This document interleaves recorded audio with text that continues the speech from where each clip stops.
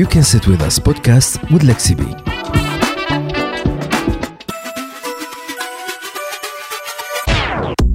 Shira Gill is a globally recognized home organizing expert, best-selling author, and speaker. She has inspired thousands of people to clear clutter from their homes and lives and developed a process and toolkit that applies to anyone regardless of budget, space, or lifestyle.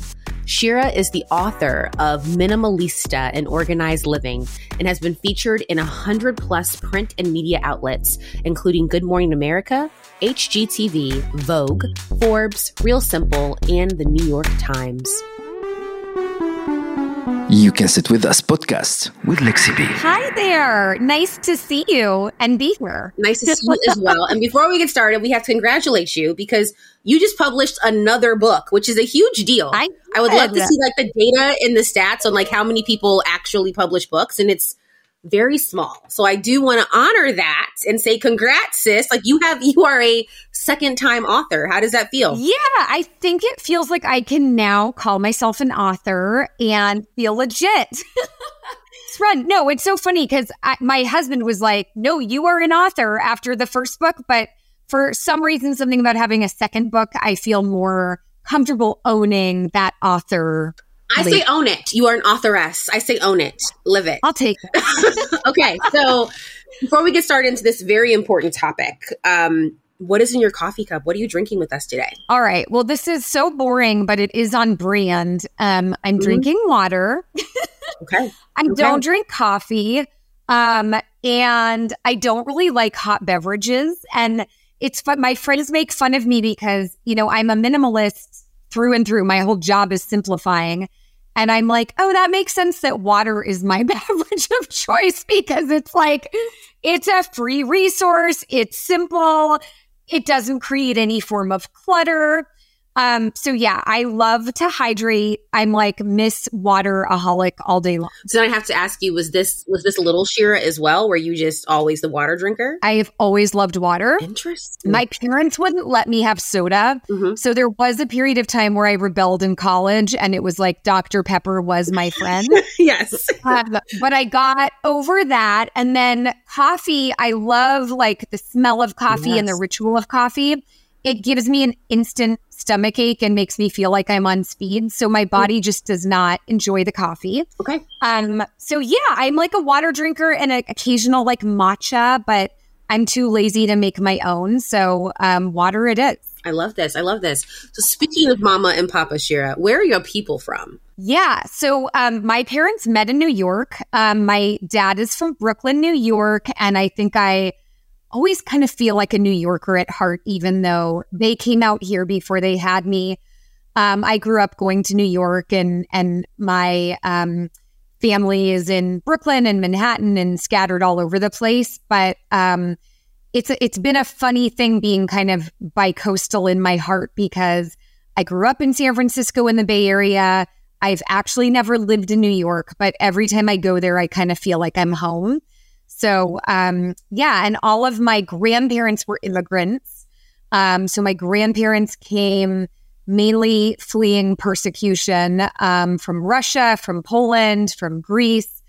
And so I kind of, come from a long line of very impoverished immigrant people who saw education as the way out. And so the kind of legacy I inherited from my parents, who were both highly educated, even more so than myself, was like education is the ticket out. It's the ticket to freedom and independence and all of that. So I'd probably also add resilience to your people. It's hard being an immigrant, wherever you are immigrating from. And so I think that you coming from this double line of resilience, I think is very powerful. Yeah. Thanks for pointing that out. Yeah. It's interesting. My father's mother, my grandmother, had to drop out of school at 16 and work in sweatshops to support her family. I found out my mother's father also had to drop out of school. And so it's, I think in a way it makes me not take anything for granted, just knowing what these people have been through and how hard they worked just to survive. And now I get to like bop around with a laptop, Yeah. So that's not lost on me. I love it. So you are a minimalista. Before we get into the topic, which I want to call minimalizing your life, when I think of minimalism, I think of, and I forgot her name, but she had a Netflix show and it went very, very viral. Marie Kondo? And No. Yes, Marie Kondo. And everybody on the Instagram, Shira, on the socials, were like, I have to minimalize my life. And as a person that is not a minimalist, because I love shoes, I'm just going to put it out there. I do have a lot of shoes, which is probably anti-minimalism. I thought she was very interesting. I saw an episode of the show, and then, of course, I loved the social media around it that became really cute and funny and quirky. But it was my first time that I thought about not only minimalizing my closet like she wanted me to, which didn't happen, by the way. It did not happen. But also minimalizing the priorities in my life because you only have 24 hours in a day. So my first question for you is, when did you decide to be a minimalist, or is this has always been ingrained in you? How did we get here? My parents really drove home the ideology that people were more important than stuff. They were kind of anti-materialistic hippies, to be honest, like full Woodstock, Birkenstock wearing. So there was a real emphasis in my childhood of, I guess, almost anti-consumerism. So neither of my parents were materialistic at all. They spent their money on traveling or hosting or experiences. But there was very little put on consumerism. And I, even as a young kid, I loved aesthetic beauty. And so I loved fashion. I loved shoes, just like you. I loved interior design and decor. And so there was like this kind of interesting push-pull where I was like, I'm totally buying what my parents are selling in terms of their values. And is there a place for appreciating beauty? And so I think I kind of invented my own form of minimalism where it was about intentionality and it wasn't about restriction. And I even, like when you were saying, minimizing your life, I was like, oh no, it's maximizing your life. It's editing your things and being really intentional about what you own and what you surround yourself with. But there's no part of what I do or what I teach or what I practice that is about scarcity or deprivation or restriction. It's all actually about leaning in hard to the things that you love and that bring you value, and stepping away from the things that just feel like clutter or distraction. So how does one declutter their life? And, as you talked about, I think it's bigger than a closet. When I went to your recent book opening in Berkeley, I loved the stories you were saying. And for folks who have not read the book, you should buy it. Shira recently did this book where she traveled around the world and got to know and fellowship with a lot of people who are also doing similar things in their homes. And my favorite story you talked about was the woman in Mexico with her tiny house. I forgot exactly how small it was, but I remember you said the number and I was like, that's the size of a shoebox. I was like, I don't know where the pot goes. But the point was that this woman, y'all, downsized her life, like crazy downsized her life, is living in this very tiny home, has exactly all the things she needs to survive, and has found more happiness from that. And I think that's so much bigger than just, I've decided to only have 2 pairs of shoes and 3 pots. So I wanted to get your feedback on that. As you traveled around the world, what did you learn from this idea of like decluttering your home and how that aligns to actually decluttering your goals or decluttering your dreams or prioritizing the things that make you happy? So, so the book you're referring to, it's my second book, Organized Living. And I traveled around the world with a photographer. I interviewed 25 professional home organizers from everywhere from Mexico City to Paris, all across the country in the US and Canada, and all over Europe. And so the thing that really struck me after interviewing and touring the homes of these 25 people was that everybody was craving less clutter in their lives, not just in their homes. And that their home became, sort of a symbol of what they wanted to create in their life. And I think, as someone who helps people declutter professionally, we've all been in, some of us, hundreds of people's homes and gone through this elaborate process of decluttering and organizing and dealing with the recycling and the giveaways and processing stuff. And I think what that process teaches us is really to get in touch with who we really are and what we really care about and what we really value. So that is why I think, decluttering your home is such a transformational process, because it forces you to confront yourself on every level. What am I eating? How do I want to eat? What am I putting in my refrigerator? What's in my pantry? Do I like these things? Do I want to put them in my body, or are they just randomly here? Likewise with your closet, like your closet relates so much to your self-esteem and your identity. And so when you're decluttering your closet, you have to think about, how do I want to feel in my clothes? How do I want to present myself to the world? It goes so beyond the stuff and into really thinking about, how do I reevaluate and audit my life and build the life that I truly want to create intentionally moving forward. So I think, to answer your question around how does it relate to life decluttering, truly on every level. Like when you edit and organize a home, you have to think about, what do I want for my life? How do I want to feel in my space? What are the activities that are important? And so I have a very values-based approach to organizing. And when I begin working with a new client, or if I'm teaching, I always start with why. Why do you want to get organized?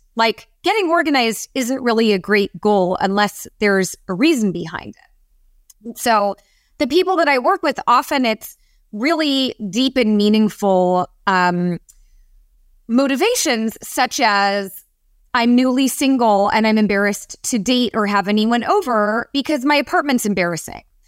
Or, I've always dreamed of starting my own business, but the way that my house feels is so overwhelming, I can't focus or get any momentum to be productive or creative. So I feel like our spaces and how we surround ourselves has an impact on literally everything, from our relationships to our finances, to our careers, to our sense of self. That's why I think this work is so kind of profoundly interesting. As you talk, I start thinking about my life and what needs to be decluttered. And for the record, it's a lot. But the one thing, I am a Montessori kid by trade. I was raised in Montessori school. And I think part of that, even now as an old adult, every Sunday I clean off my desk. And as you were talking, I was thinking about just that ritual of every Sunday cleaning off my desk. Until you said that, I just assumed it was me being a Montessori kid. But the more that you talk about it, I think it's me subconsciously trying to declutter a little bit of my life so I can be more prepared on Monday for the day job. Yeah, that's it's such an important ritual. I find the evenings when I take even the 10 minutes to clear my workspace and to make a list of what I need to do the next day and what my priorities are and kind of get my ducks in a row. It's like night and day when I do that versus when I fail to do that, in terms of how the flow of my day goes, right? If I don't map out my day, I'm going to go down a social media rabbit hole. I'm going to be snacking a lot. I'm going to be distracted by a million things. So I have a ritual where before I go to bed, I just look at the one day ahead and I get out a little white index card because I'm old school. And I literally just write down all of my appointments and meetings and all of the little things, even pick up my daughter from soccer at this time. Oh, we need dinner. When am I getting dinner? When's that happening? What are we eating? And just taking 5 minutes to think through and plan for your future self. Then I wake up in the morning and I'm I got my note card. I just have to follow the note card and I'm good to go. So I think that kind of premeditative planning and intentionality, it seems like a little throwaway thing, like writing your day on a note card.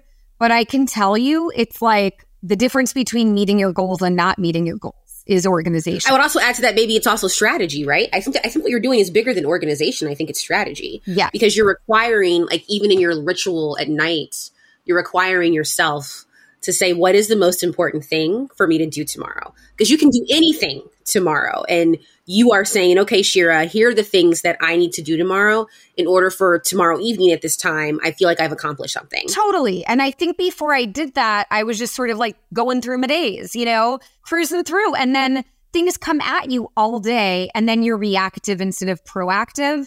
So I think what it does is it really puts you in that proactive, I'm going to be intentional about what I'm doing and where I'm investing my time and energy and even money, so that when things start coming at me, I already know, no, I'm not doing that now. I'm doing this thing that I've decided on purpose with my prefrontal cortex.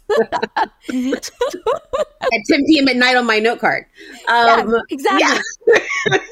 So how does this, I'm interested, how does this show up for you as a parent? Because I know that you have two lovely girls that are teenager-y age. How does this show up with very layered teenagers? Because we've all been a teenager. It is a layered journey, y'all. It is a layered journey. Yes. Having two teenage girls is an adventure. But how do we teach the babies this, especially at that very, I call teenage years, those flamboyant, very opinionated years. Yeah. Where they think they don't need you, but they actually do. But they sure do. I know. Yeah, I know. Someone was just telling me about potted plant parenting, where, I don't know if you've heard of this, where basically what your kids want at the teenage years is they want you to be like a potted plant where they know you're firmly rooted, but they don't really have to water you or pay attention to you. They can go do their thing, but if they need you, they like to know that you're in the background. Got it. So that's kind of the phase we're in now, where my kids are wildly independent. They're doing their thing. But if God forbid I make other plans, they're like, where'd you go? How dare you have a life outside of my own? I think in terms of organization and minimalism, I do feel, nature versus nurture is always kind of a toss up. It's hard to know, but I will say that I taught my kids the skill of organization from the time they could talk. And I also notice, I used to be a preschool teacher, that kids naturally think in a very organized fashion.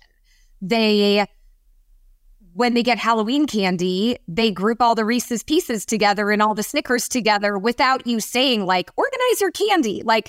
Kids like to have a sense of control over things. And I think for me, certainly as a kid, that was a big motivator, was I don't have a lot of control in this world, but the things I can control, I'm going to go all in on controlling.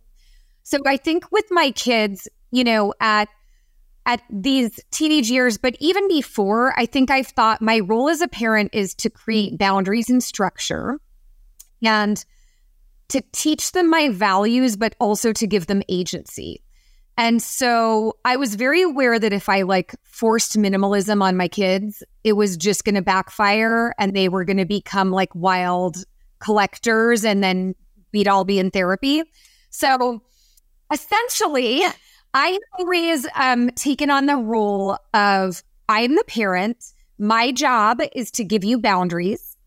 Within those boundaries, you have agency and choice.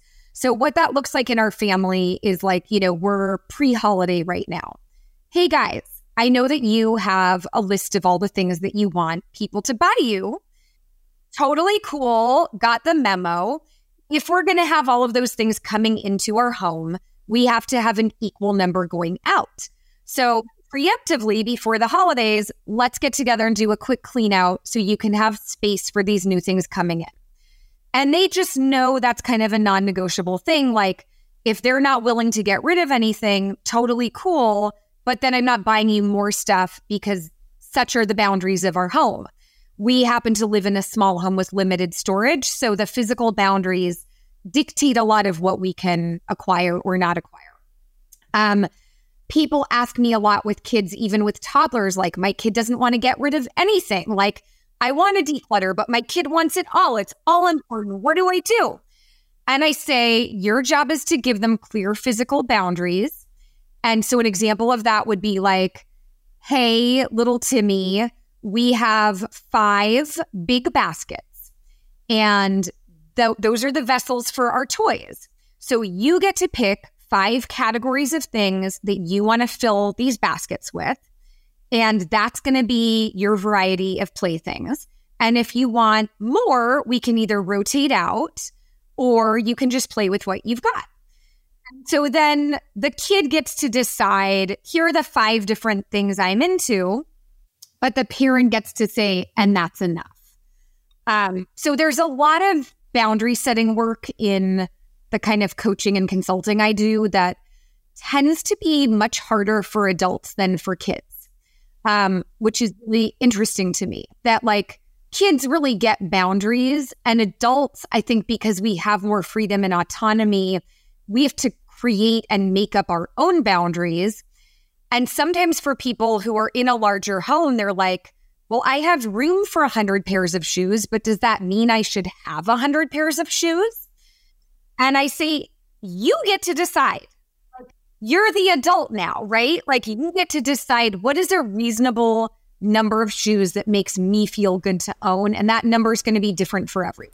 I love the segue that we talked about boundaries with adults, because as you were talking about little Timmy and his toys, I was thinking why it's so difficult for adults to set boundaries. Because you're right, children, especially children who are in loving, at least semi-healthy, stable homes, they actually enjoy boundaries. Children do not want to just like run feral. Like as much as they might get upset at your rules, they actually enjoy someone saying, okay, so like, here's the rule, and play with it. But I think that we as adults, we lose that when we get older, and we may go on a binge, like your Dr. Pepper binge in college, or other types of binges.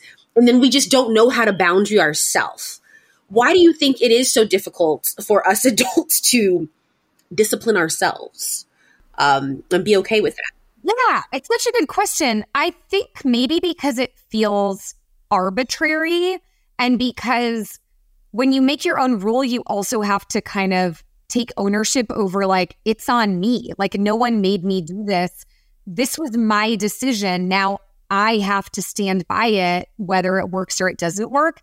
I think it's really interesting because one of the biggest questions I get is people literally saying to me like, how many pairs of jeans should I own? Or how many coffee mugs? And I'm like, I don't know. Like, like I can tell you how many work for me and my family, but probably that number is going to be really different for you. And so I think that's my guess, is that the reluctance to set that boundary or come up with that number is because then it's on you. You can't blame anybody else but yourself if it doesn't go well. Yeah. And that's terrifying. Yeah, it's scary and vulnerable. Yeah, that's why I'll never force someone to get rid of anything. I'll never tell somebody the right number to keep. It's all on them. And I kind of think of myself as like a tough love guide who's going to say like, really? Do you really need like 35 white t-shirts? But if you tell me yes, then like we're going with it. You don't want to get that call at 10 o'clock at night. I know I wouldn't.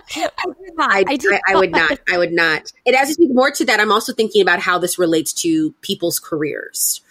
Growing up, we tell children they can be anything they want to be. And I always tell people I was raised in this amazing household where I was told that. And then I became an adult. And that was the scariest thing you could tell me. In my 20s, after I graduated from college, I yearned for someone to tell me, what should I be? Because if you told me what I should be, then I could just Google how to do it. And the hardest thing for me in my initial stages of my career was, how do I decide what I want to be? So then I can just create a plan and do it. Yes. Yeah. Tell me your thoughts on that, on how this actually translates into professional life. Yeah, I love this topic because I think it took me, I've been an organizing expert for 15 years. And I think I just realized this year that really my job is helping people make decisions. It's much less about organizing or decluttering and much more so about helping people arrive at decisions. Yeah. So I think about this a lot, like how scary and daunting and vulnerable it is for adults to make decisions. And I think one of the things my mentor told me is she said, you can just always decide that the decision you made is the right one no matter what, because there is no upside to regret. Like there's just learning, right? Like you can always have your own back and be like, I made the right decision for me. And now I want to pivot and do X, or now I want to try this, as opposed to being like, oh my God, I made the wrong decision, and then beating yourself up. So like in my world, I'm a ruthless editor of things. I'm not sentimental. I love having less stuff and more space. And so there have been times where I've gotten so ruthless that like I gave away all my dress up clothes because I was like, I don't like dressing up. And then I was invited to a bar mitzvah and I had nothing to wear. Yes. So instead of being like, what's wrong with you, Shira? Why did you do this? Like, this was so stupid. I was like, oh, that's funny. I guess I probably need one dress. When you make a decision, you can also decide, I like my decision and I have my own back. And I think that's really powerful because I think the thing that scares people the most about making decisions is, what if I make the wrong one? What if I fail? Yeah. And if you just decide, there actually is no wrong decision. There's just learning and growing. Like, now I know I need a dress. Let's go shopping. But I think that's so profound because then the question comes up is, why are we so scared to fail? Yeah. And I know I can't speak for all of the children all around the world and how they were raised, but I do think many people, generally speaking, are raised of like, failure is horrific. Yeah. Yeah. Right? It's I think failure equals shame. And shame is the emotion people most want to avoid. Yes. Yes. I think it's really interesting because I will say, like, my dad raised me to be like, go big, go hard, take risks. And it was almost like the only failure would be not trying. And so, and I think maybe that's rare to grow up with that message of like, go for it. And the only real failure is like playing small and not going for it. But if you go for it and it doesn't go well, you still have the pride in yourself that you took the risk, took the leap, stepped out of your comfort zone. Like, I think, and I've learned that so much as an entrepreneur over the past 15 years, that it's like discomfort is actually the currency to our dreams. Like, you cannot make huge progress in your life if you're unwilling to feel uncomfortable, vulnerable, embarrassed, right? Like, you have to be able to go through that very murky water to come out the other side and be like, wow, I feel proud of myself. I actually just wrote that down. I thought it was very profound. Discomfort is the currency of our dreams. It is. But I also want to honor your dad because I think, and maybe you already put this together, the fact that your mom and dad, both with these very New York roots, were like, we like each other. Let's just go to California with our Birkenstocks and our hippies and just figure it out. I think that in itself kind of lays this foundation and groundwork for how you were raised, right? Like that mentality in itself, that both of your parents were like, bye, Brooklyn Bridge, we out, and we have no idea what's over there. Yeah. These are New Yorkers, Shira. So they're like, Californians, do they shower? Like, we have questions, right? Like, totally. We have questions. Yeah. Yeah. Your parents were like, we'll go see and send you a postcard. Yeah. Right? Yeah. Well, the flip side of that is that, they came out because my dad was getting his PhD in psychology and later became a forensic psychologist. And then my mom, once she hit Californian soil, was like, we are never going back to an East Coast winter. Sorry, bye. They ended up having a terrible divorce, but both staying in California where I was raised.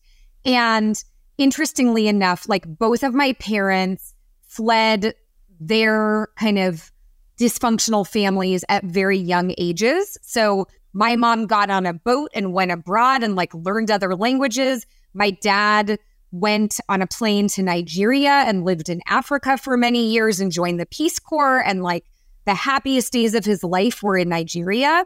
And so I kind of grew up with those stories of like, the best time of my life was when I took the leap and I did this big crazy thing. And so to me, that kind of, I had some like hero worship of that story. And I think it made me feel like I got to go big and bold no matter what I'm doing, because that's like the cool thing to do where it's like no regrets living. Do you surround yourself now as an adult? Do you surround yourself with people who are also go big and go home?